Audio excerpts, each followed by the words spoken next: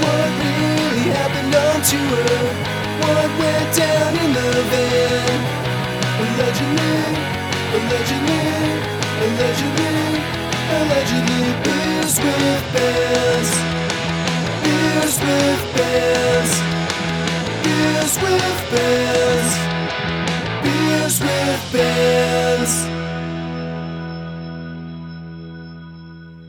No, that show was great. Yeah. Like, the whole bill was perfect, I felt like. Yeah, and I was honestly seeing Natalie Fiddler. Yeah, I think that's how you say Okay. it last name. I didn't realize that, like, just all the things that, like, them and the people they play with are all tied to outside of that was helping me, like, put faces to different things. Oh, That okay. again, like, through Twitter and Instagram. Right. Where it's like, oh, okay, you're tied to this band that I've, like, kind of known, and yeah, that was really nice. And they were just crazy fucking talented. Yeah. And I'd never known Bouquet Yeah, Bouquet. before that either, and they were fucking great. Yeah. So I was talking to... He was saying that, like... So, like, they put out that EP last year. And he said, like, the new sound is going to be insanely different. I'm so stoked. That's exciting. That's always when those when heavier bands start leaning toward doing different stuff, I get really excited because I know how easy it is to, like, not. Right. You know, like, it's such a it's such a, like, I don't know, it's especially, like, their lane.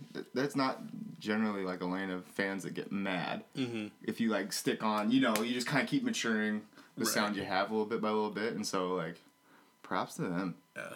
Nick's old band, they were called Avoid. They were also from the Cedar Rapids area. They were kind of like a La Dispute style band. So, like, Nick can really find that niche, and, like, if they build the sound around that, it'll be super dope. What were they fairly big? Yeah. I felt like they at least were big in, like, the Midwest scene. There is another Avoid out there right now that's, like, doing big tours, but they were big in our scene. But they're okay. Because I feel like because it's the La Dispute style that made me kind of click. Because I feel like that resonates more with me. Because when I saw the other Avoid, I feel like I listened and I was like, this is different than I remember. So okay, that makes sense. Yeah. That's really cool. That's awesome. Sorry, you'll learn. I talk a lot. No, so you're fine. You'll this will be great. That's all B-roll anyway, so we haven't fully started. Oh, you've got it mine. Yeah. Oh. I stay prepared. Oh, good. I didn't shit talk yet. Good. Good. She's gone, said it's purgatory. Granny's candles she been burning for me. Who's gonna burn them when she's gone? It's a Friday night convenience store, bumming cigarettes, and then we hash them as our passion slowly turn into regrets. Drive around the lake, we just trying to clear our heads. I've been living check to check, bet we dead with this debt. It's a constant wait. It's a constant wait. It's a constant wait. It's a constant wait. What is up, everyone? Welcome back to another episode of Beers with Bands. This week, I'm sitting down with Chris, the new homie, a.k.a. OK Nice. How you doing? Good, man. Good. Thanks for having me. Dude, I'm so stoked that you're here. This is, like we were mentioning when you got here, this episode's like a long time in the making, I feel like. But I'm stoked for the new record, and I'm stoked that you're here to kind of talk about it and bullshit with me tonight. Yeah. I'm glad we're talking about this record. To be honest, yeah, it's been a long time in the works though. I mean, to start off, for people that don't know, OK Nice, you're an emo indie rapper from the Twin Cities.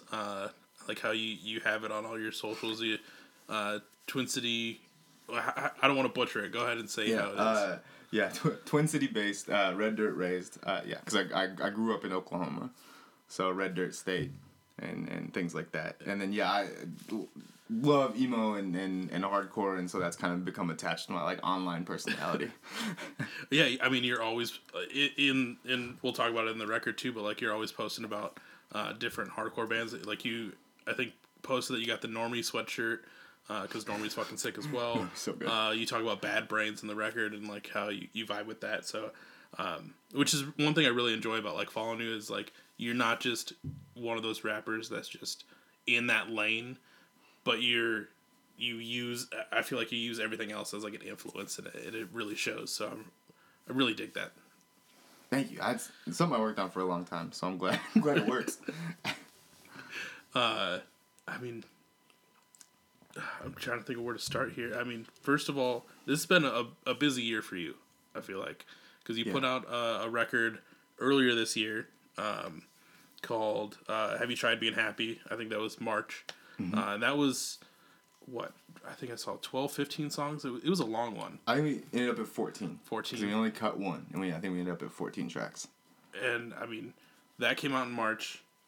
You had the single come out probably, I want to say it was just a month ago, October 4th. Yeah. The Low Road, which is a solid track. But, I mean, now you have a new record. At the time of this recording, it's not out yet. I think we're 2 weeks out. Yeah, 2 weeks exactly.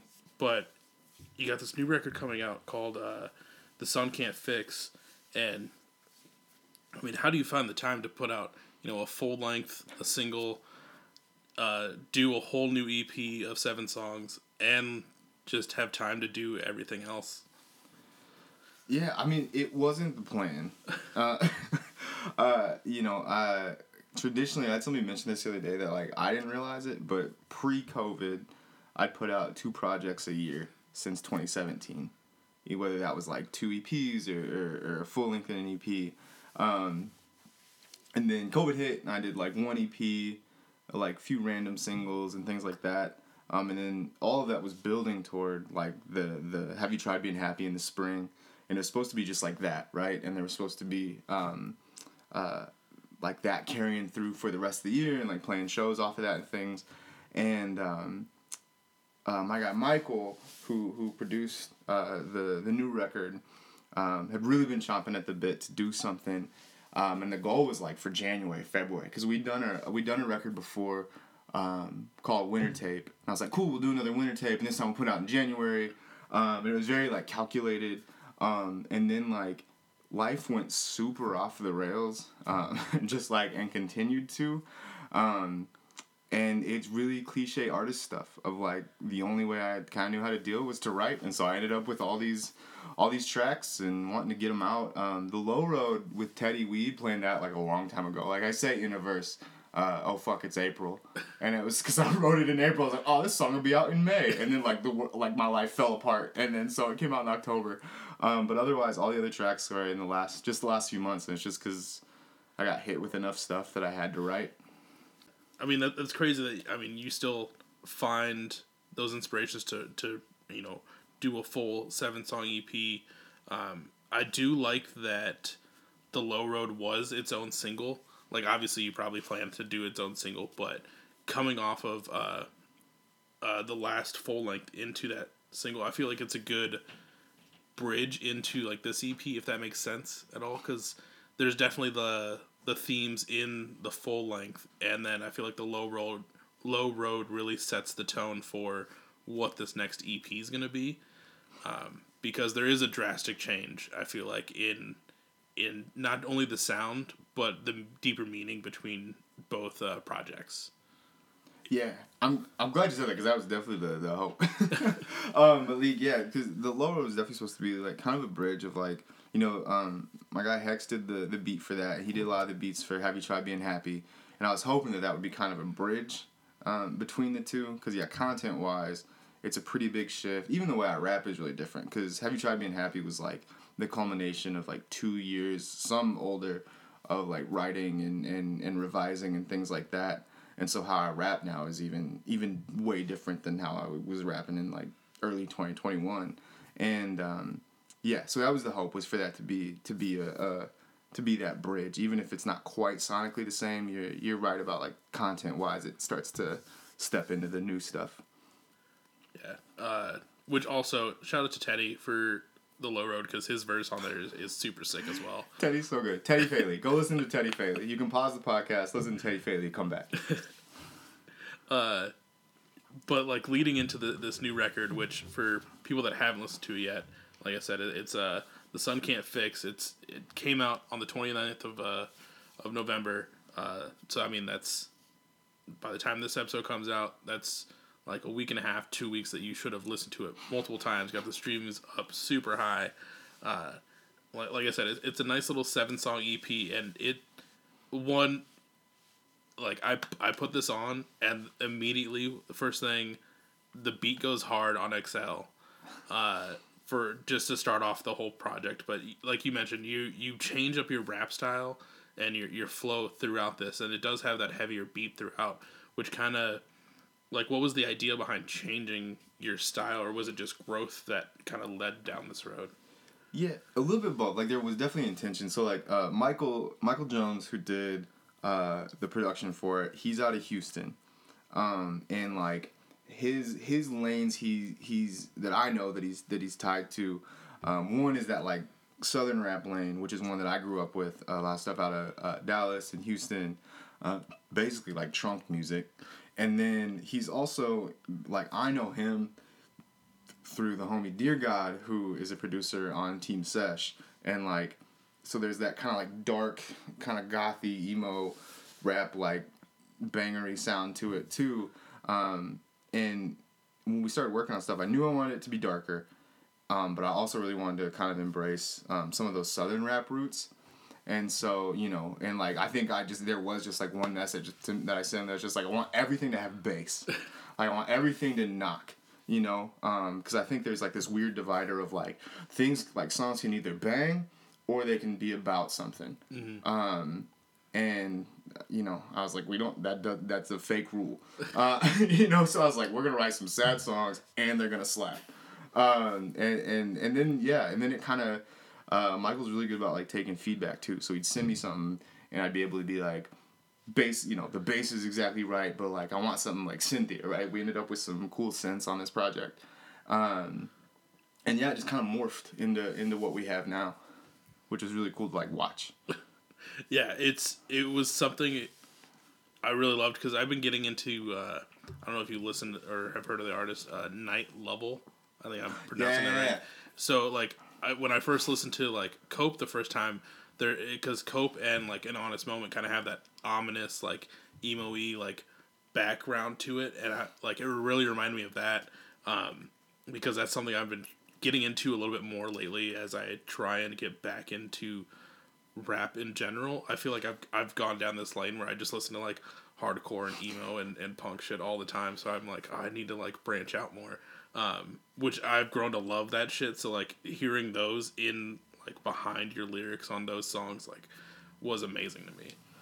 Yeah, Night is that's a great re-entry into, like, rap stuff. so talented and so artistic. Yeah, and I think, like, because I think sometimes too the concern is, like, that some rappers have, especially rappers that, like, really pride themselves on, like, rap ability and lyricism. Sometimes, like, I think that some of them are scared of, like, the 808s overshadowing things, right? Or, like, in their head they think all those beats sound the same, and it's just, you know, it's just not true. Especially if you're working with somebody that's talented, and, like, yeah, Cope sounds so different than, like, Exhale. Yeah. Right. But they're in the same little family. But they're very different, and they set a cool backdrop.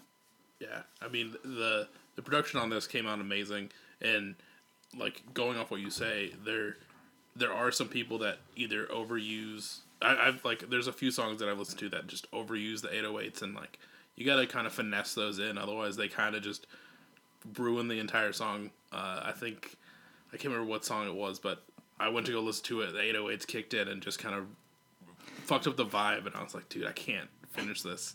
It just sucks, because, like, the lyrics were decent, but I was like, just kind of ruins the vibe. Well, especially, like, part of the wave the last few years, right, has been kind of, like, more, like, at-home sounding recordings. That works really well with, like, dusty boom bap stuff.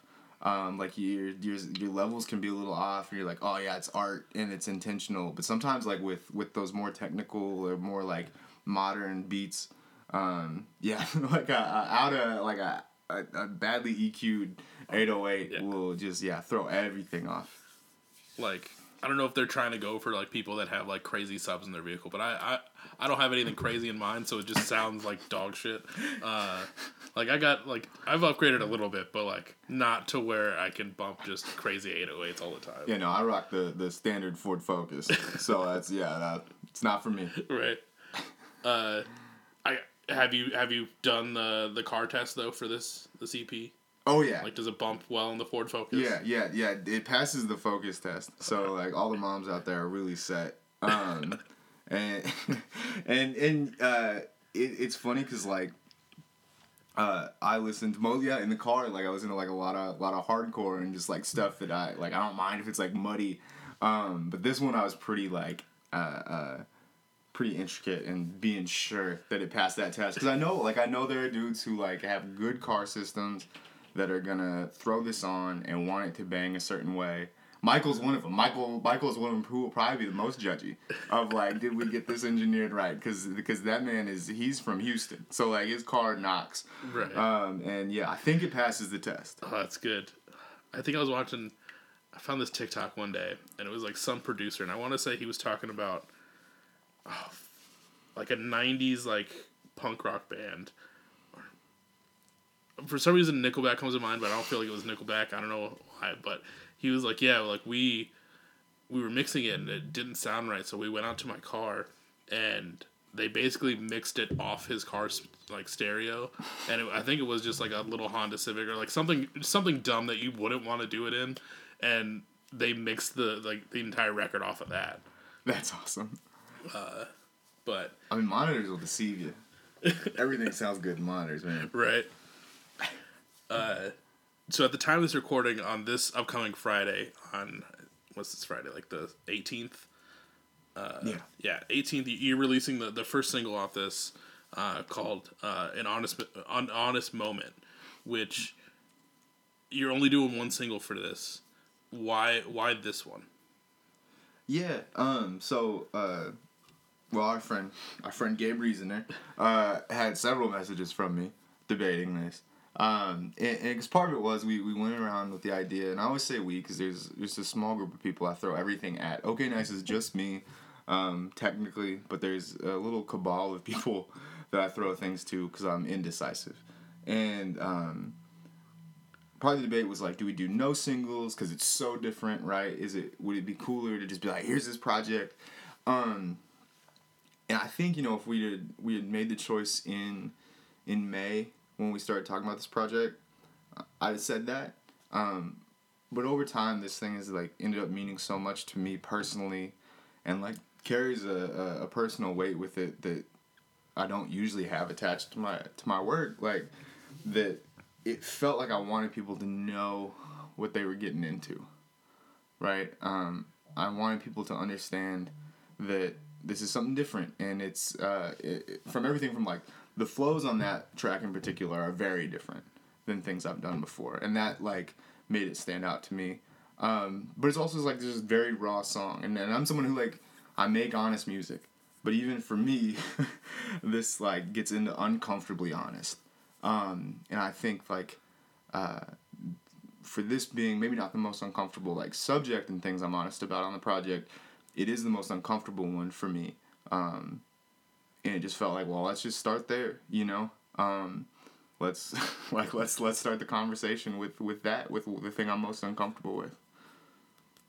I mean, that's one thing I really appreciate about your projects and the work that you put out, because I went through, and especially like leading up to this, I went through and kind of started at the beginning, kind of worked my way through everything to kind of, get the full understanding of like who OK Nice is at the end of the day. And that's one thing I really enjoyed, was just the honest and like real person that comes through in these lyrics and songs, because there's a lot of rappers out there that act like they bang all the time, or like they talk about shit that's not real, and like to have someone do that and put that emotion into it, I mean, like we've talked about, we're both into emo hardcore, like those guys are always doing it. Why can't rappers do it? And you're doing it, and you're making it worthwhile, and it adds a whole nother element to it. Yeah, I think it's definitely like a good chunk of it is fueled from like listening, especially to hardcore.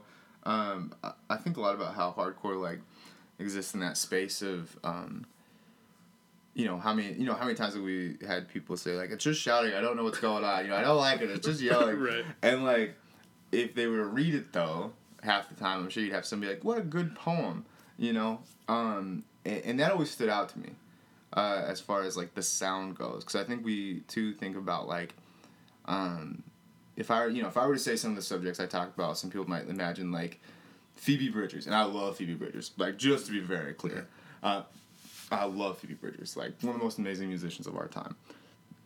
But they wouldn't necessarily set it on like a hardcore or rap or almost any like more aggressive subgenre backdrop, right?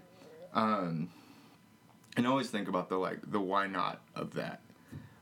There's a rapper named Billy Woods who like is like at the head of the indie rap movement, as I understand it right now.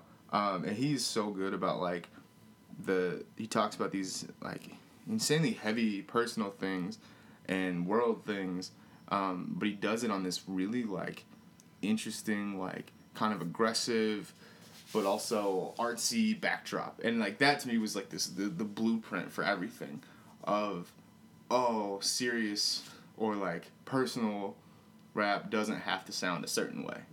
And that was kind of an aha moment, because if you listen to like anything I made even before the last record, all of my like really personal stuff, you could tell because the beat was really soft.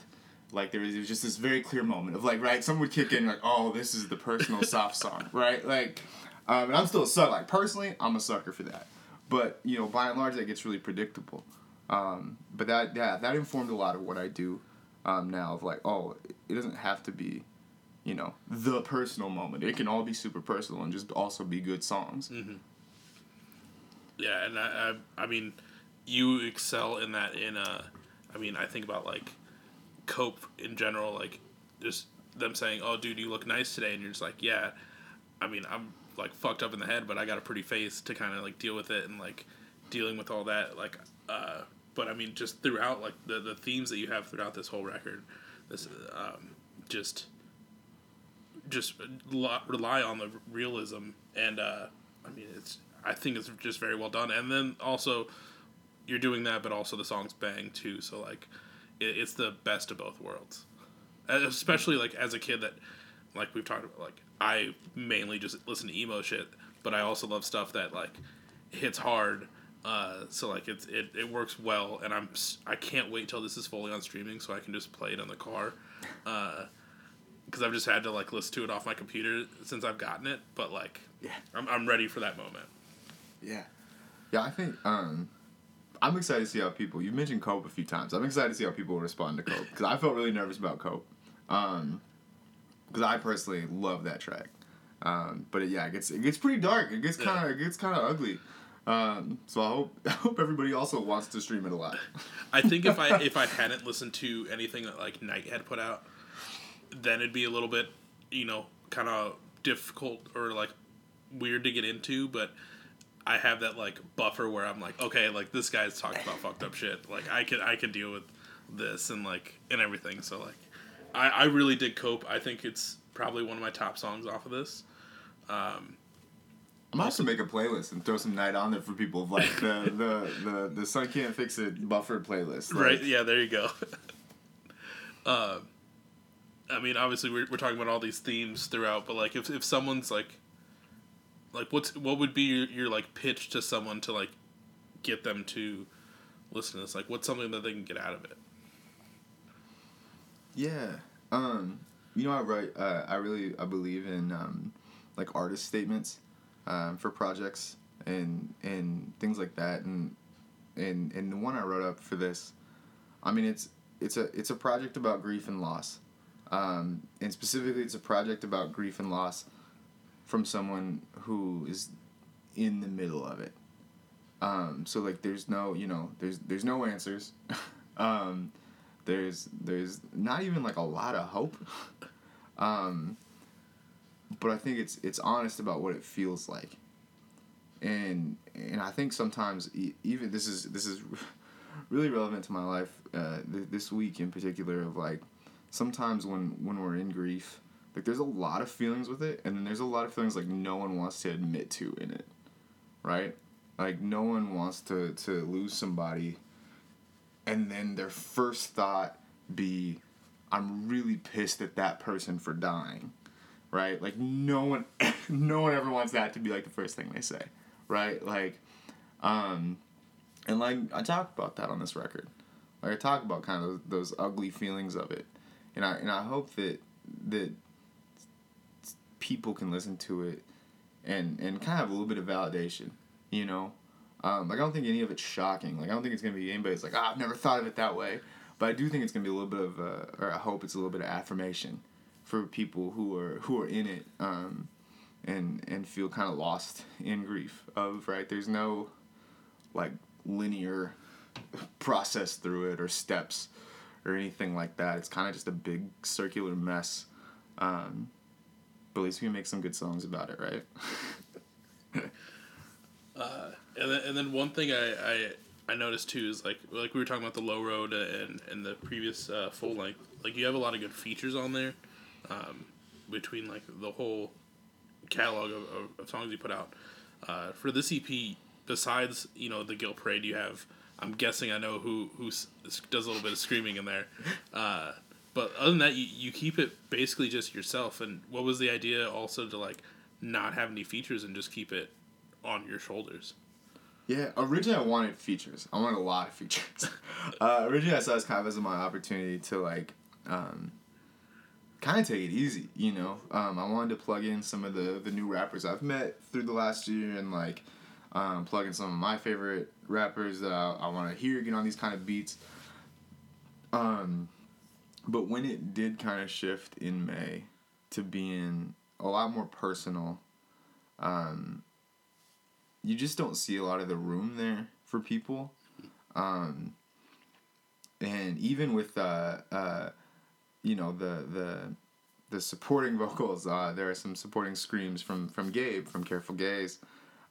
Even those, originally I was gonna do, but we still had a couple days of recording left, and I have not done that like in a official capacity in a long time. And I thought, man, if I just fry my voice and I can't get like good takes, I'm gonna be pissed. And Gabe came in super clutch for those. But even then, it was really like, Gabe had a really intimate understanding what this project was and what it was about.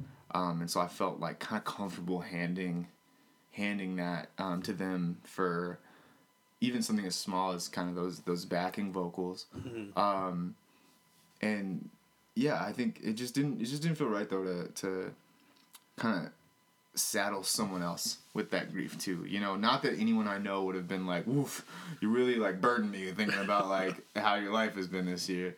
But there is a certain level to it, right? Of like, if I had somebody who I know is just a really great rapper come on and bar out, but they're not in that same headspace, I think you can tell sometimes, and that's no fault of theirs. It's just how these kind of projects work. But no, originally I was hoping to have to do way less work on this thing. Like, I was hoping to have like half of a verse on every song, and then everyone else did all the work. For this EP as well, like, is there any song that would have like that completely changed from like point A to point B? It was probably Exhale. The opening track, because that's the first beat Michael had sent me, and that was probably that might have been January, because he sent me that, and I'd kind of given him my spiel that I gave a lot of friends while we were getting ready to get the record out, where I was like, I have everything else on pause, I'm focused on this record, and I started toying around with ideas with it, and I got a few lines down, a few more, came up with the like repeating phrase of the that's fine. And then when we were when I was in the studio with Andrew Hill, he recorded the album and engineered the album, and then he recorded and engineered this one. And we started to play around with those clips of like the breathing exercises and things like that. It led to some edits, and so there was like a lot of shifts over the course of like January to September, when we wrapped everything. And it definitely had the biggest shift over time. Cope probably had the like second, because it was kind of the same until we recorded, and then we were kind of doing backflips trying to figure out how to make it work. Like every day we'd walk in and do something to Cope, and we couldn't get it. Like we just couldn't get it, and then we finally something like snapped for Andrew where he kind of went, okay, I got it. And it worked out, and it probably did the most changing in like a short amount of time. I like that you bring up the audio clip of like in Exhale, where it's like just talking about like your breathing and stuff like that, because I felt like that was very good. That was used wisely, because it really sets the tone for like what you're about to get into, because it like plays and it sounds more like someone's trying to call, like in my eyes.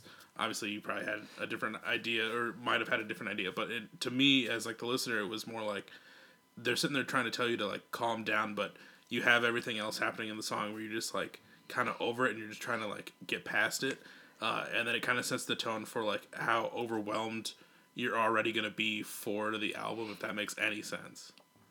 Yeah, that's exactly with that Cope, and then how the record ends, the very last thing the record ends on, which I won't spoil for anybody, but how like my exact words to Andrew were, I want people to feel as anxious as I do.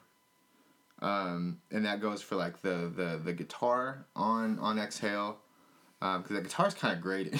Like when I listened to that, I had to listen to that beat like on in trying to write to it. I was like, this guitar kind of gets to you. I wanted people to feel tense. Like I wanted people to physically feel uncomfortable. And I love that music and sound can do that to people.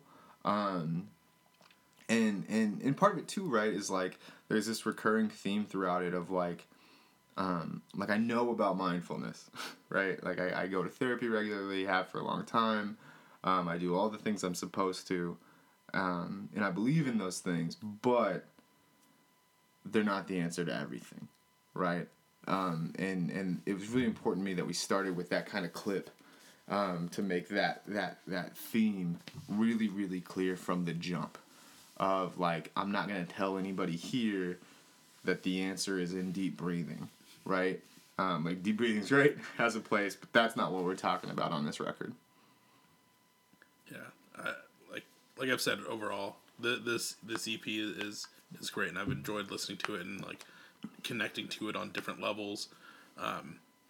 Or is this a sound that you're planning on like sticking with? It's like we had mentioned, you changed up your kind of like flow from the previous record to this. Is that something that you're now like in that mindset to do, or are we just leaving it up to what we'll see next? I mean, if I've learned anything this year, it's like best laid plans, right? I think right now it's I've got a few things that I'm working on, thankfully, that are like joint projects with other people, so I don't have to make these decisions yet. But when I circle back, I've had the thought of like trying to figure out where that bridge is from some of the stuff on Have You Tried Being Happy and the stuff on this project. And I think to me that like the secret lies in things like Hypno, because Hypno exists in this kind of weird, or not, excuse me, that's the beat name. An Honest Moment, given trade secrets, the beat name is Hypno. It's drilled into my brain forever, and that's part of being a rapper. The beat for An Honest Moment exists in that weird kind of space where it's like, it's not really like boom bap by any means, but you could see it on a boom bap record. But then I also do a double time flow on it, right? And yeah, I think my hope is to have the space to like play around with that. At the very least, to have the space to like find beats from each of the worlds I've existed in that stack up nicely, right? And play off of each other really, really well. The last Earl Sweatshirt EP, I thought did that really, really well. And I was floored by it, because the production on it, if you gave me that list of beats, I'd have been like, I don't know, these aren't the same project. And then the way Earl worked on them is like, oh no, they are the same project. These are perfect. And I think that's my hope, is to figure out how to do that with the different producers I work with.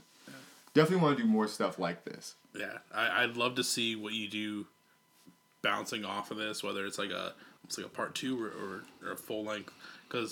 And one thing I'm realizing too is like for people that have seen the artwork, like it's I mean the name of the record is The Sun Can't Fix, but we see like a dark.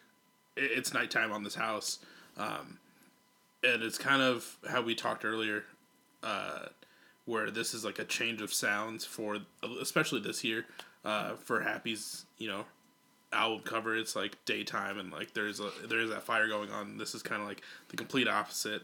But I really would love to see like what you do next in like a longer format. But this EP is come out great. I've enjoyed listening back to it. I think from the time I got home to when you got here, I probably listened to it 3 times. It's a nice, quick, and easy thing to listen to, but it's also something that I enjoy going back and repeating. Yeah, I talked a lot of shit too about like I've got like several 3-4 minute songs on here because that's not usually my jam, and I still end up with like a 20-minute record. It's because I found like super short ones to sneak in there. But yeah, I'm interested too. I got my boy Zepeda who did work on Happy into Midwest emo this last year, and he is not like he is a like. He's a rap dude through and through, like big MF Doom fan, and he started doing some like guitar work on some beats, and so who knows? Maybe that's the next weird thing we step into. Get a little twinkly emo in there. We've been playing with it. I'm a sucker for those guitar sounds. Dude, so, right? Oh my god. But yeah, I mean, I'm hoping to let things breathe a little bit. But Michael, if he hears this, he's gonna send me 20 beats. He's always ready to work. He's always ready for the next thing. And so there'll for sure be something. Oh yeah. Do you plan, like, besides just doing like the same sound, do you plan on any releases next year? I know we were talking earlier how you were doing like 2 a year at some point, or are you gonna take 2023 and kind of ease into it? Yeah, I was planning to do another big project in fall 2023, but that was when this year's timeline looked way different. And so right now it's a little bit up in the air. I got a couple joint projects I'm working on that I'm really excited about, that are kind of the main focus, and then maybe an EP for the fall. Probably not a big record next year, and then working toward another like really big record with with top features and things like that. With The Sun Can't Fix, is there anything that I might have missed that you for sure want the people to know about for this EP? So probably yeah. So probably around the time that this airs, there'll be The Sun Can't Fix It cassettes. Oh fuck yeah. So we were able to do some physicals for it, which I was really excited about. I think it's like the first physical that like Michael's put out, and so that's like it's always really exciting. It's such a cool thing to have like the thing you made in your hands. Right. And so so there'll hopefully be cassettes. And yeah, I mean I hope it's a record that it's always really risky dropping toward the end of the year. And I had some people tell me that I should not do that. And they're right. But it's an important record to me, and it's a very personal record. And I hope people give it some time to digest a little bit. Even if it feels like it clicks right off the bat, I hope people sit with it in the way that I intended it to be. Right? Like I think every artist is like I intend for my music to be listened to thoroughly and people to sit with it for a while, but like this in particular is one where I hope people like if they feel uncomfortable, I hope they sit in that a little bit. Right? I hope there is some level of like introspection and thinking once the record stops. Like that's a goal. It's a big ask because it sounds like homework, but that is what I hope. Yeah, and then the next week, everyone have your essays ready to turn in. And I do teach, and so like if anybody like wants to turn in a thesis, I'll give bonus points. So. Do your students know that you rap on the side? They do know that I rap. They don't get the name of it. The last day of class, I'll put it up on the board for anyone who wants to check it out. I don't say anything about it, but it's kind of become one of those things where I've taught long enough that it gets around eventually, because I used to not say anything, and now it gets around. And so I get ahead of it, and it's like, but you don't need to know about it till like, for right now, I need you to like read your novels and talk about poems in class. And then when it's over, then I'm like, all right, now go buy merch, because I make no money teaching this class. But yeah, they're always like, because I teach at a private Christian college, which, if you listen to my music, is not what you would guess about me and where I teach. But you go you go where they got openings. And so the mixed bag of responses is always really fun. Like the following semester when I see someone in the hall, because it's either like, hell yeah, someone who's like me, or someone who's like, you are for sure going to hell. And that's like, yeah, I get it. So as we kind of transition here, this is obviously Beers with Bands. So this is my beer segment where I just ask what you're drinking on this fine Tuesday. I know what you're drinking, but the listeners don't know what you're drinking. I am drinking a first place Pabst Blue Ribbon, top of the line. I mean, you can't go wrong with a nice cold PBR.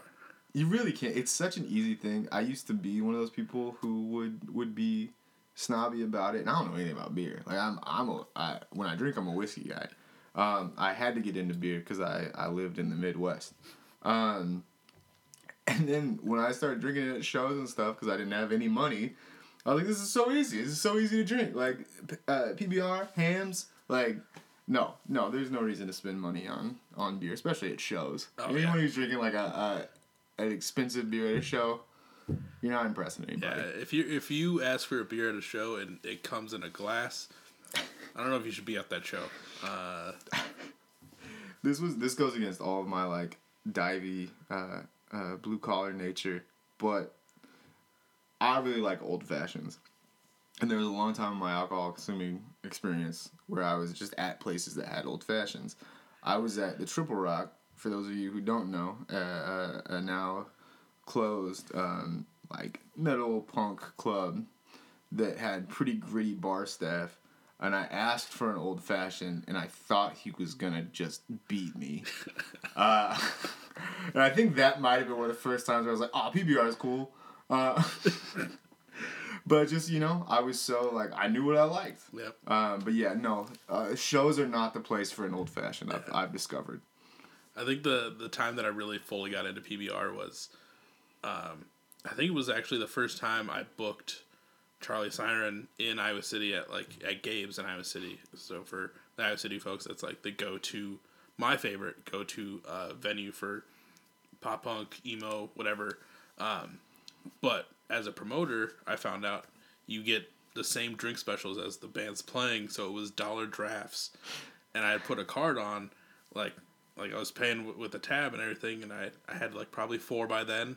By the end of the night, and I was like, okay, like, can I close out now? Because I figure, that's probably $3 a pop. And they're like, no, you're at $4. And I was like, well, fuck.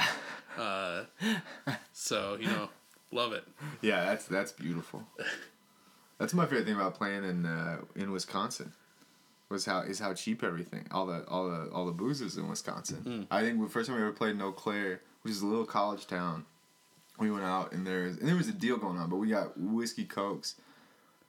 And we spent it was like paying for gas in the 90s. Like it was so cheap, And so it's like, well, why wouldn't I make horrific decisions right now? Right. It's wild. It's a beautiful moment when you realize that. Yeah. Well, I've lived up in the cities now 3 years, and in July I went home for my friend's bachelor party, and we went out to go bowling.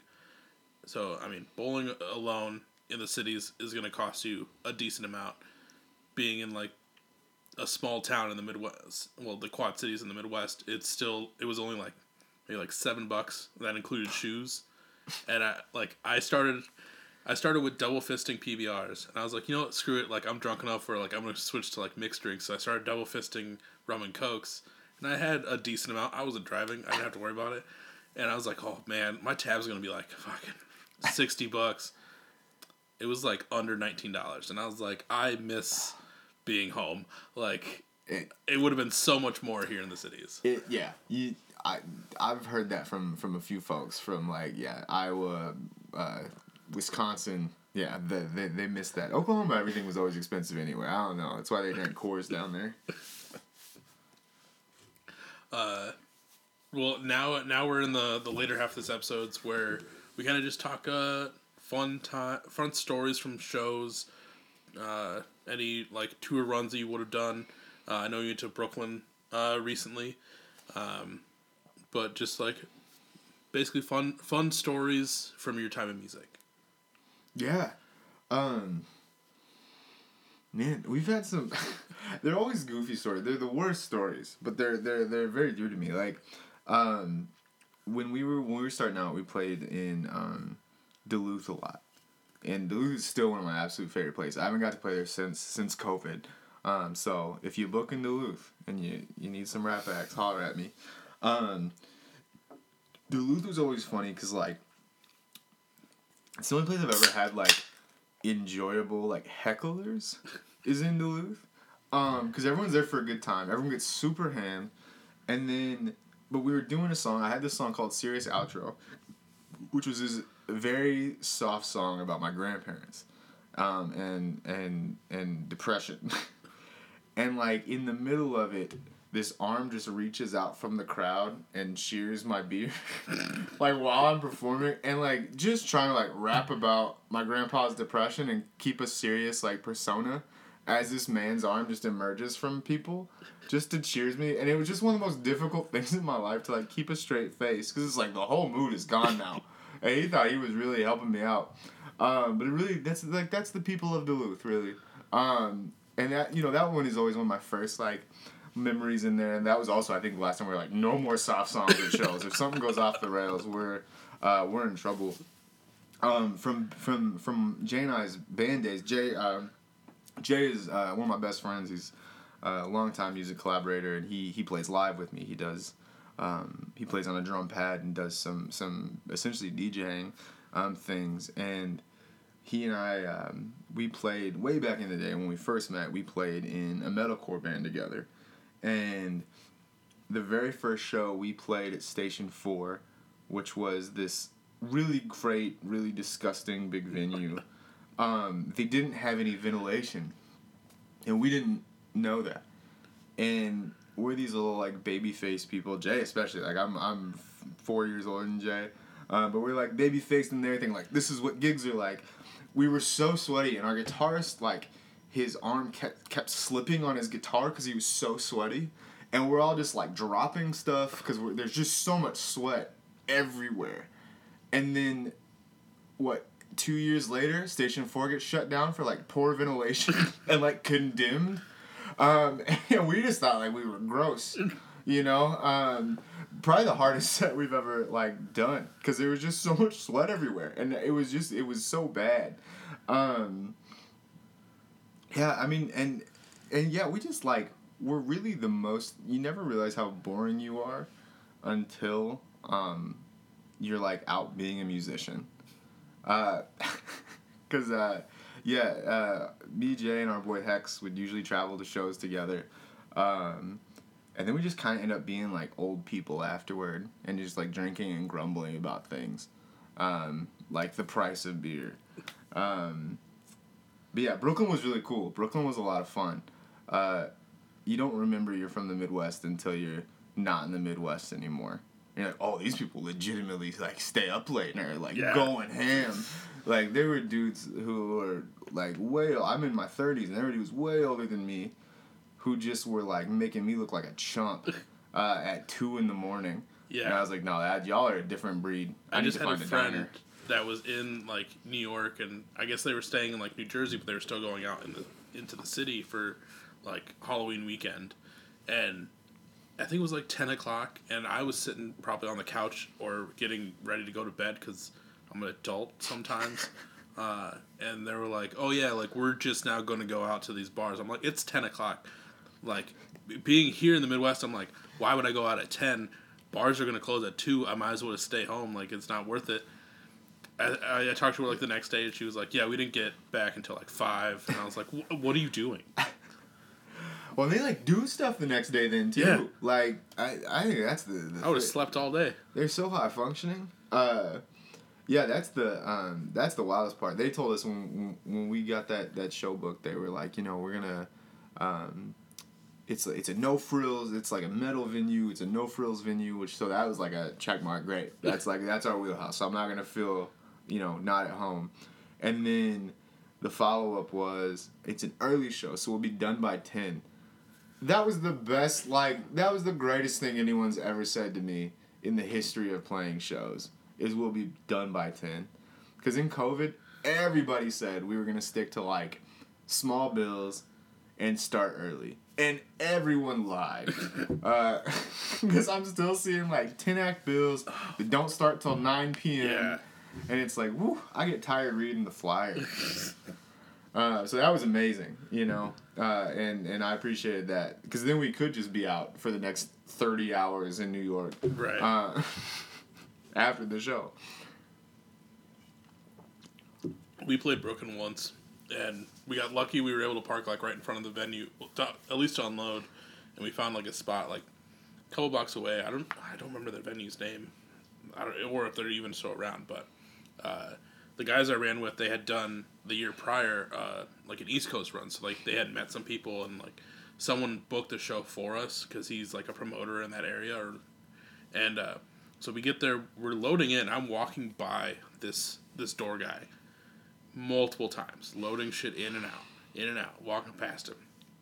Finally, we get everything inside the venue, and I'm setting up the merch. And he comes up, he's like, "Hey man," and I'm like, "What's up?" He's like, "You got a ticket?" And I was like, "What?" And he's like, "Do you got a ticket to get into the show?" And I'm like, "Dude, I rode here with the band. I'm from Iowa. I'm part of the group."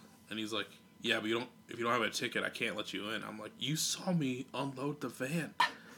I walked by you 10 times." So he made me sit out in the bar area, and I was like, "Dude, what the fuck?" So we had to call the promoter dude to call this guy and be like, "Yeah, you see the dude that's sitting there? Yeah, he's part of the group. He's good to go." It was the only place I've ever experienced that, and it was super weird. The guy felt bad afterwards, but the entire time I'm like, "Dude, what the fuck, man?" That's wild. I mean, here. I mean, in the cities Hex just moved to Brooklyn, but when he lived here, he he makes beats, but he didn't do anything in the live show. But he's always with us. No one has ever not given him a wristband or drink tickets, and he's just around. He doesn't ask for it. Even he's just there with us. Well, if you look confident and enough, hand him stuff. I mean, that's the deal. Is Yeah. he looks like he acts like he's supposed to be there. And that's the secret. But yeah, that's wild though, to watch somebody and then say, "So, you gonna pay?" Yeah, I'm dude, I just literally drove the van into the city. Why would I do that? And somewhere like New York too. I don't know. Maybe this is just because I grew up in a small town, and I've lived in the Twin Cities for over a decade. But you go to somewhere in New York, and you just have a moment fuck, I think a lot of people live here. You kind of get, you just looking around, you're like, I think there's a lot of people here. It's such a goofy moment, but you just don't experience that, volume here. Right.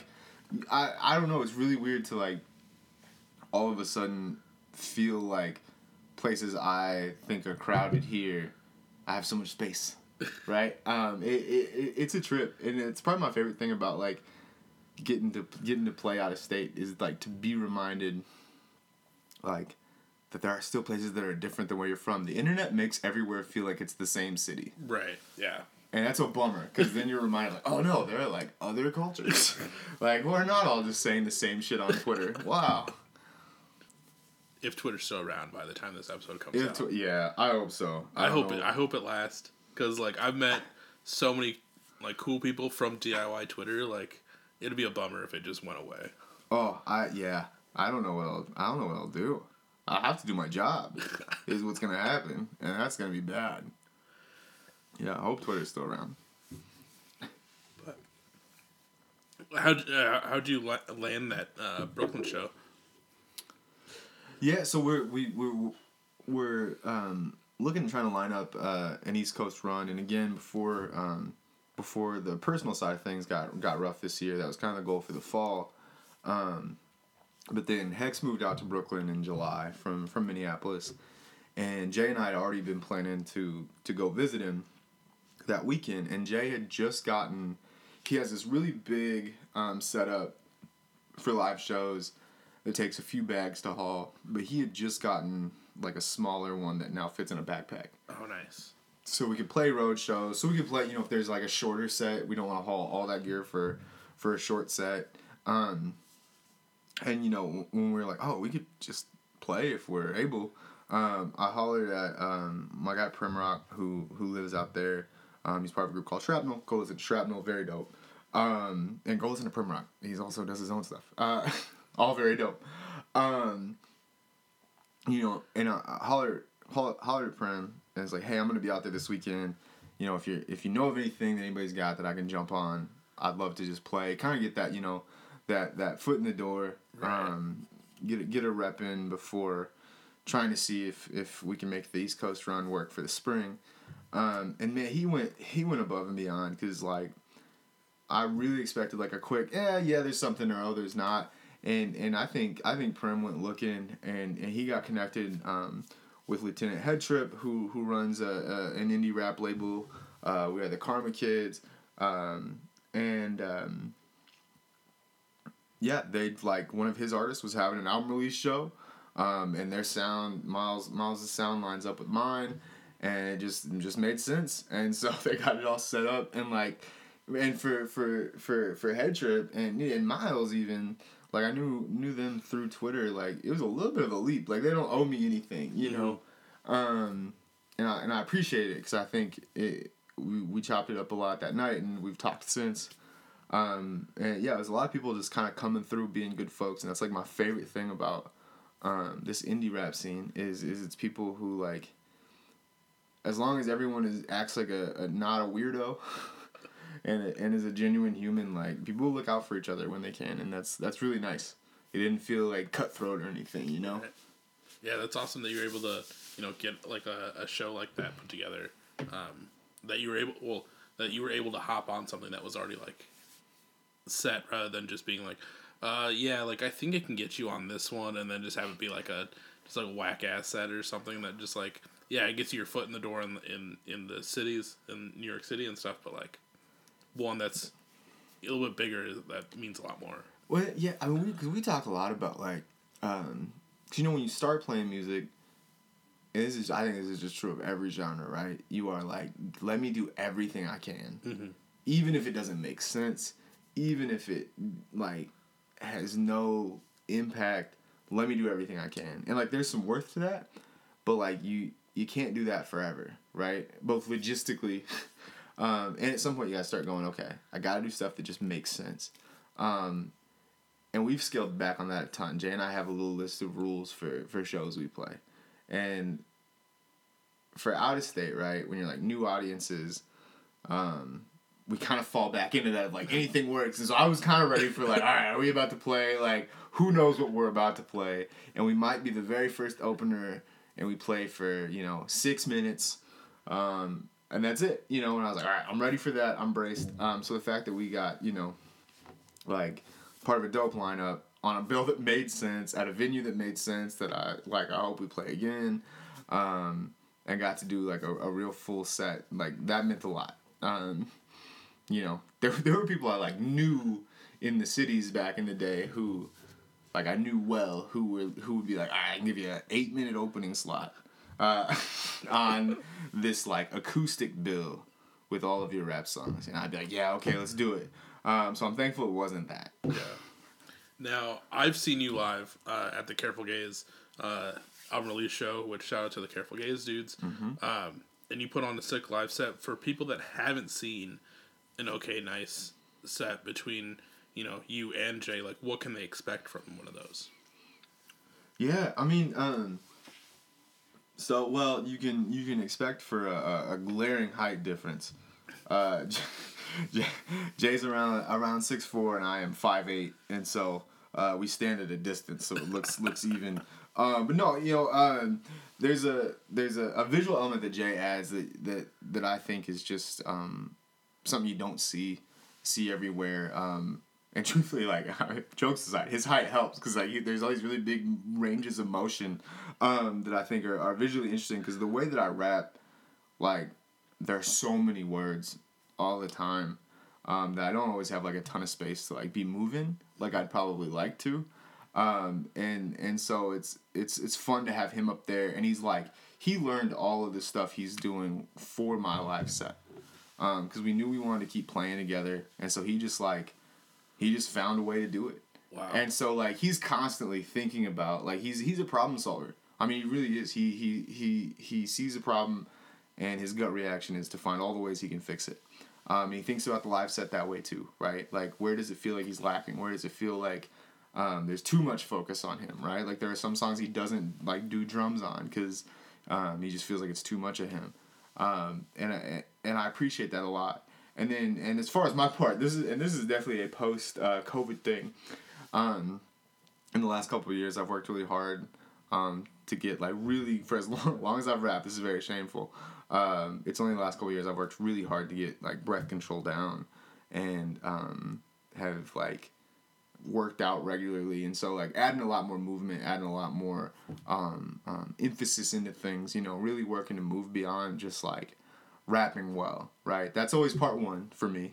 Like, do the thing people are there to see you do well, and then building on top of that. My gut reaction is always like, I love theatrics, and that's not really a part of who I am as a person. It's not really a part of who I am in music, but I've slowly tried to find my ways to do that and hopefully make it engaging, you know? I really like to scowl at people. I really like hard eye contact with people on really angry parts. And I gotta be careful about that. Yeah, especially in New York, too. Like, you never know what's going to happen afterwards. There's a song I have where it's got a line that I repeat at the end that is, keep the circle small, I don't fuck with none of y'all. And I used to make eye contact with people about that, and I don't anymore. I was like, no, someone's going to take that personally. Because at home, it's people you know, and they're like, is he talking about me right now? And then, out of state, you're just asking for trouble, so I keep my head down on that one. But yeah, I think it's interesting. I think what we do on stage is different than what a lot of people do. And I think it's still doing the craft really well. Like, we don't sacrifice the craft of what we do for the sake of, like, spectacle or what you see on stage, and that's really important to me. Because first and foremost, right, I'm a rapper, so like I ought to rap good live. Right. Yeah. You also do good use of like stage presence. Like you're going back and forth across that stage. Like for people that might follow you on Instagram or are going to follow you on Instagram, you posted a couple. Also on Twitter, you posted like a couple shots from the Brooklyn set, and you're going back and forth on that stage, which there's some, punk vocalists. I'm not going to name any names, but the rhyme with Manon and first name Arker. I don't know. But he kind of just stands there. How did I know that? Which, like, takes away from, like, that whole, like, show element where you're actually, putting in work and moving around. But, like, for people that haven't seen you live, definitely go check out OK Nice at the next show. When you played Brooklyn, did you play any of these new songs? No, we hadn't got those quite down yet. And I kind of wanted to, kind of similar to, like, the putting the record out of, like, knowing how personal it is. These are definitely not the songs that I want to do live the first time I have, like, a fuck up in. So that those will be in the new year. Okay. Do you have any shows lined up coming up, or is it just kind of just we'll have to follow and find out? Yeah, gonna have to follow and find out. Especially with this record coming out, I think there'll be a little bit of a shift in what shows look like. Because I wasn't able to do as many this last year as I was hoping after the last record, whereas now, after this one, with putting out two projects in a year, shows are kind of the top priority for next year, and hoping to do some runs on both coasts, and then get some good home games in too. But yeah, give a follow, check them out. I'll be way too annoying about them. And then, you know, it's always a fun question. I don't think I brought this one up recently, but like you're trying to do these runs, trying to do like an East Coast run and stuff like that. But like, let's say you're able to secure a lineup at whatever venue you want, but you're able to secure the lineup of your choosing. Like, who would you want on that bill with you? Oh man, can I give 2 answers? You can give as many answers as you want. Okay. So, if I did a straight rap bill, because I'm also gonna respect my whole like no 10 acts on a bill. I don't want to be a hypocrite. So you're gonna go 9. So if I did 9.5 acts, somebody gets 4 minutes. 4-minute opener. If I did an all rap bill, be myself, Love Ulysses, Teddy Faley. There is a duo, Brian Ills and Infinity Knives, who are absolutely amazing. And then Shrapnel, which is Curly Castro and Prim Rock. So they'd be two duos, and then Love Ulysses, Teddy, and myself is kind of a, like, that to me would be an amazing night. If I break my, like, how many is that? It's 5. If I go, oh man, I would never go above 5. If I was booking the show, I'd never go above 5 acts. But if I were to, the homie Andrew out of Pennsylvania is very, very dope as well. And he's right in there. Oh damn it, Darren Sippity too. Darren would be on there. Well, it sounds like you're doing a fest now. Yeah, now I've broken all the rules. Now we're there till 2 a.m. No, you start at noon if you're doing the OK Nice Yeah. Festival. You start at noon, just run it all through the day. No, but I'm cutting it Darren. Darren just Darren has been laying low lately. That's the only reason. But then on the flip side though, if I could do just like a mixed bill, Normie would be on there. So Swift, just Fuck so yeah. I could watch them. Normie is so good. Meet Me at the Altar is another band that I'm just obsessed with. And then Love Ulysses. Honestly, anytime, maybe I gotta start taking Love off of stuff, because anytime I get asked questions about bills, I'm like, well, Love Ulysses, of course. It's like, maybe I just assume he's with me on things. Like they're already part of the package deal. Yeah, I think he's just there. No matter what, he's around. But yeah, I think playing with, honestly, any of those name rhyming aside, I think it'd be cool. Like, no pressure. Like any of those current bands doing that a little bit more aggressive punk. I'd love to play a gig with. I think the energy'd be really, really cool. Yeah, that'd be sick. Doing a solid mixed bill, you peppered in with like whatever like heavier like punk stuff is going on, because like No Pressure, like we mentioned, and then there's Koyo is also super sick. They fall in that line between hardcore and like hardcore punk, but like any of that would be super sick. Because like that's the nice thing about your sound is, yes, it's a rap artist. You're a rap artist, but lyricist wise and like everything else you have going on, you can fall into any category, which can really spice up a bill in just the right ways. I think if I get buff, I'm automatically hardcore. I think that's the thing they have with Koyo. When you're like, are they hardcore? yeah. They're probably, well, they're hardcore because that dude's just really buff, right? Right. Like he's got the Harm's Way thing going on. So like it's hardcore. Yeah. But for now, I'm just rap. Like, yeah, you either look like the Harm's Way singer, or you look like you gotta try and look like, oh fuck, what's his name? God, what is it? God's Hate, the dude that just like did that massive like dive into the crowd at Sound and Fury. That's right. That dude's so big. These are your options. My god. Those are your only options. Yeah.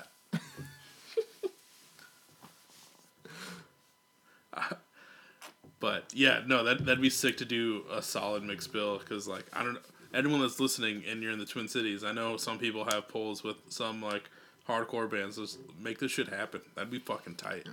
And that's one thing too. I'll call people on, because that's kind of like even more than we'll keep small bills. People always talk a lot about wanting to book mixed bills, but very few people are actually willing or bold enough or whatever to do it. I don't even have to be on it. Just make a good mixed bill. Right. Yeah, because I is feel all like I ask. I feel like most people that do mixed bills, and I mean, in my past when I booked shows, I feel like I fell in the same lane where I'm like, oh, I'm gonna try and do like somewhat of a mixed bill, but at the end of the day, like everyone's still in the same lane, or like they're super similar to each other.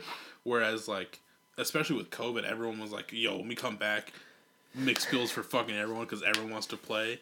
But I still don't like. The Careful Gaze show was, I would like adding you on there made it more of a mixed bill than like it could have been. But there's not a lot of people that are still doing that full integrated mixed bill.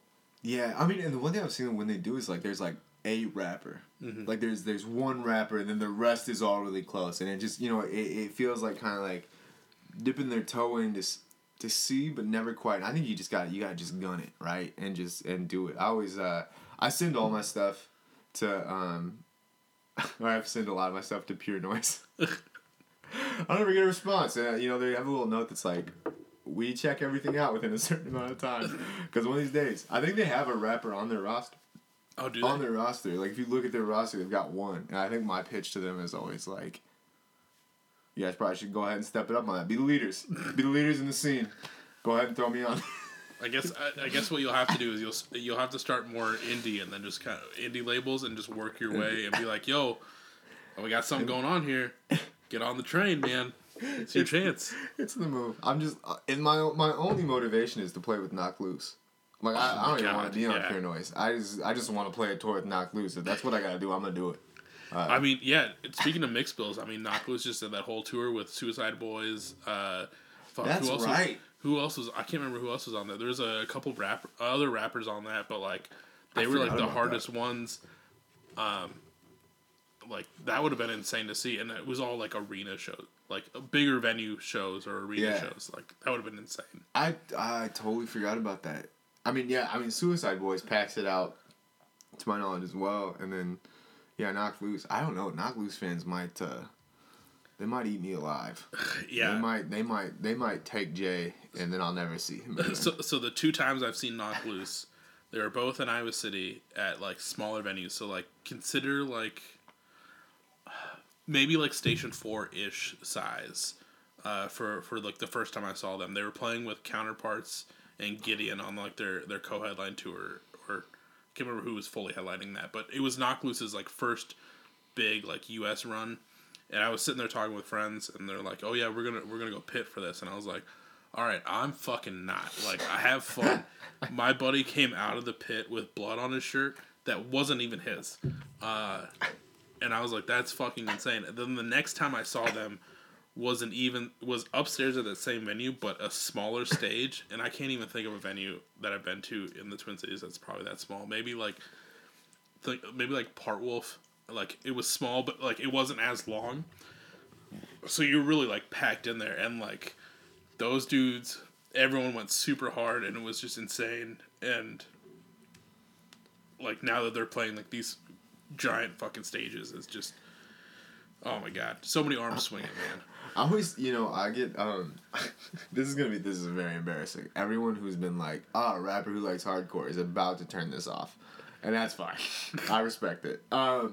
So I was at the Newfound Glory show, the 20-year anniversary of Sticks and Stones, right? Mm-hmm. And because I was a youth when that record came out. It meant a lot to me. I was like, oh yeah, I'm gonna go to the show, and I go to shows a fair amount, but it never crosses my mind like I'm gonna get in the pit. It never I'm 34. I understand how doctors work now. Like, when you're in your 30s and, like, you break your knee, it also means you're gonna have a heart attack. Like, it's just how it works now.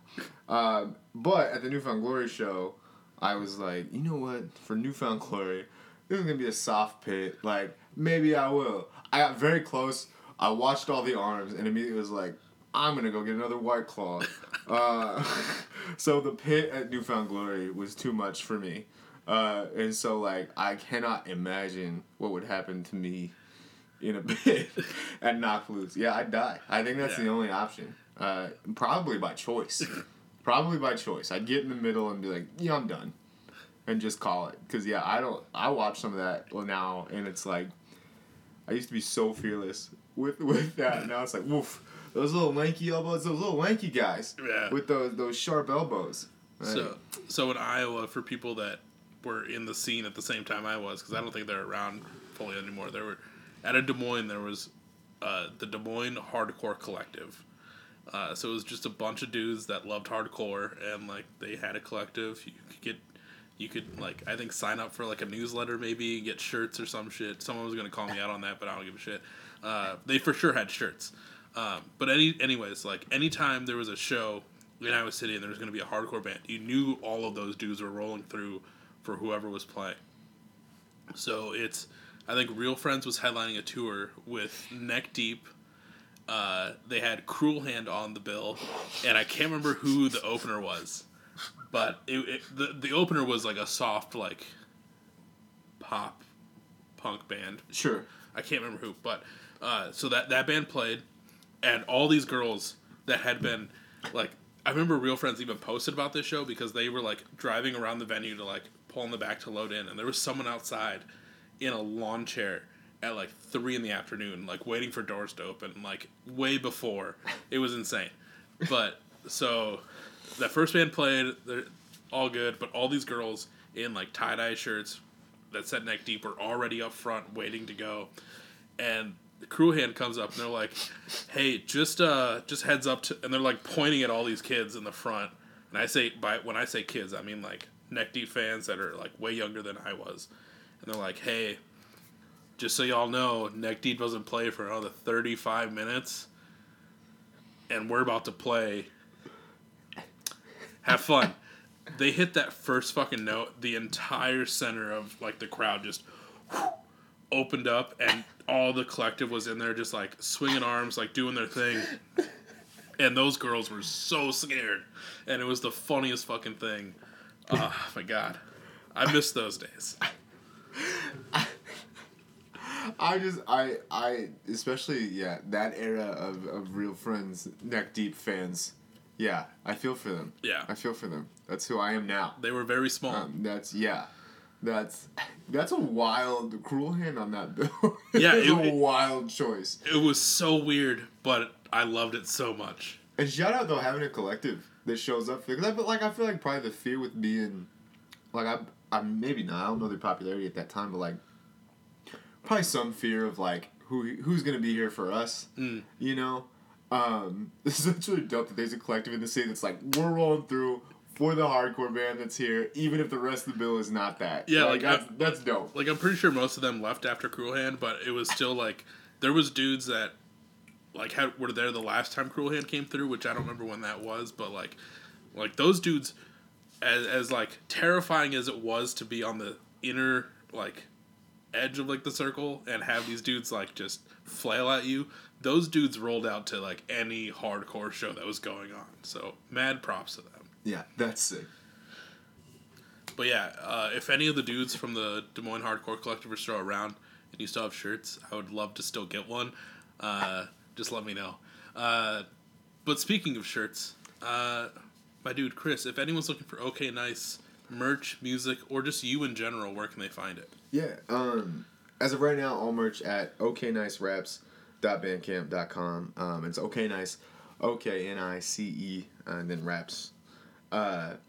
Yeah, shirts, hats, especially if you're like a fan of the hardcore aesthetic. I got some gym shorts and some hats that are up your alley. This man, he's also not saying that he's got, hoodies. He's got coffee. Who the fuck does coffee nowadays? And this man has got coffee. Yeah. I will. A quick brag. I even helped come up with the roast and everything. I didn't just offload it to somebody. Yeah, I've got a couple bags of coffee yet. And if you're listening to this in December, this will probably still be true. Stateside, there's free shipping right now because I did that for a special day for my birthday, and I haven't changed it back yet, and I'm very lazy. So free shipping off of okniceraps.bandcamp.com if you're in the U.S. And then, I'm on, for as long as it's around, I'm on Twitter at OKNiceRaps, TikTok at OKNiceRaps. That's where I do most of my, pontificating about emo and post-hardcore and things like that. And then on Instagram, OKNiceRaps. And and that's like the most professional place you'll ever find me is on Instagram at this point. Every now and then there's like a dog that shows up, but it's mostly music stuff. Be sure to go pick up everything OK Nice. I mean, like you mentioned, Jim Short's hat. He's got vinyl out, which thank you so much for bringing the vinyl through. Get all that stuff, get it in your hands, and get it in your wardrobe or in your collection. Also, depending on where you found this episode, where's the Facebook, the Instagrams, the Twitters, hit those hyperlinks and make sure to follow OK Nice on all the the social media platforms to stay up to date and keep an eye out for future tour dates, future records, and all that fun stuff. Are we to expect any music videos for this EP? I know you've done some in the past. Yeah, I think everything with The Sun Can't Fix It is looking at like a lot of like post-release stuff. So we're pretty much dropping first, and then hoping to do a fair amount of visuals in the new year and kind of carry that record through into 2023, and hoping to do a lot more like TikTok content with it too. So follow me on there, and then hopefully you'll see some cool stuff. Fuck yeah. One last big thank you to Chris for taking the time out of his, was it Tuesday? It's fucking Tuesday, man. Out of his Tuesday for stopping by the Beers with Band studio inside the Charlie Siren Productions house, and just having a good fucking time, drinking some PBRs with me. Nothing beats it. Yeah, man. Feels like 2013. Charlie Siren House, PBRs. Right. All about it, man. Yeah, thank you for having me. Oh, dude, thank you so much for coming through. Thank you so much for hitting me up after everything and letting me know that, like, hey, let's fucking do this, and sending me the record ahead of time. Like, it's been a joy to listen to, and I'm really stoked. I'm happy for you to finally put this out and for everyone to check it out. Thank you. Yeah. Other than that, like I normally say, if you or anyone you know should be on an episode of Beers with Bands, feel free to shout. I have the email on all the socials. DM me on any of the socials, and we'll get it set up, and we'll have a good time. Other than that, that'll end it. I'll catch everyone on the next episode. See ya. I hear him say, wow, Chris, you look great. I say thanks, I'm a wreck with a really good face. It's all filler in my words, I got nothing to say. Sounds good enough to be a song you would play. Watch the water dripping through the Chemex. Watching time slipping through my fingers. Keep my ringer turned to silence. See me digging in the cabinets for some Windex. Hate the mere reflection, always laughing while it lingers. Coping mechanisms from your favorite esthetician. Got this anesthetic skincare, numbing with precision. Brain is manic till it isn't, then it's panicked indecisions. Can't make any choices, so my answer is just dipping. I've been cradling inhalers, stayed unstable in behavior. I've been wasting all good favor, no more taste that I could savor. Whiskey in the straighter chat, lows where I've been laying at. Folks foaming at the mouth, they saying love, won't say it back. Local rapper ruins everything, don't even play his track. Force my brain to conversate, Irish exit, take a nap. Change of pace is needed, all my wasted days repeating. Rearrange my room so many times, I misplace my secrets. Will never get up off my chest, thinking that it's probably best. Clean slate, clean everything, scrub till out of breath. I exercise, been eating right, getting plenty sleep at night. They talking like I need advice, puking love and bleeding light. Thoughts and prayers, thanks so much. Now I'm playing, please shut up. Trying to reach a me I was, but he ain't good with keeping touch. Downer at the happy hour, anxious in the target aisle. Self-portrait problem child, hopes you sit and talk a while. Awkward smile on a train, faces in my bag. Got this half-rotten fruit, the only food I thought to grab.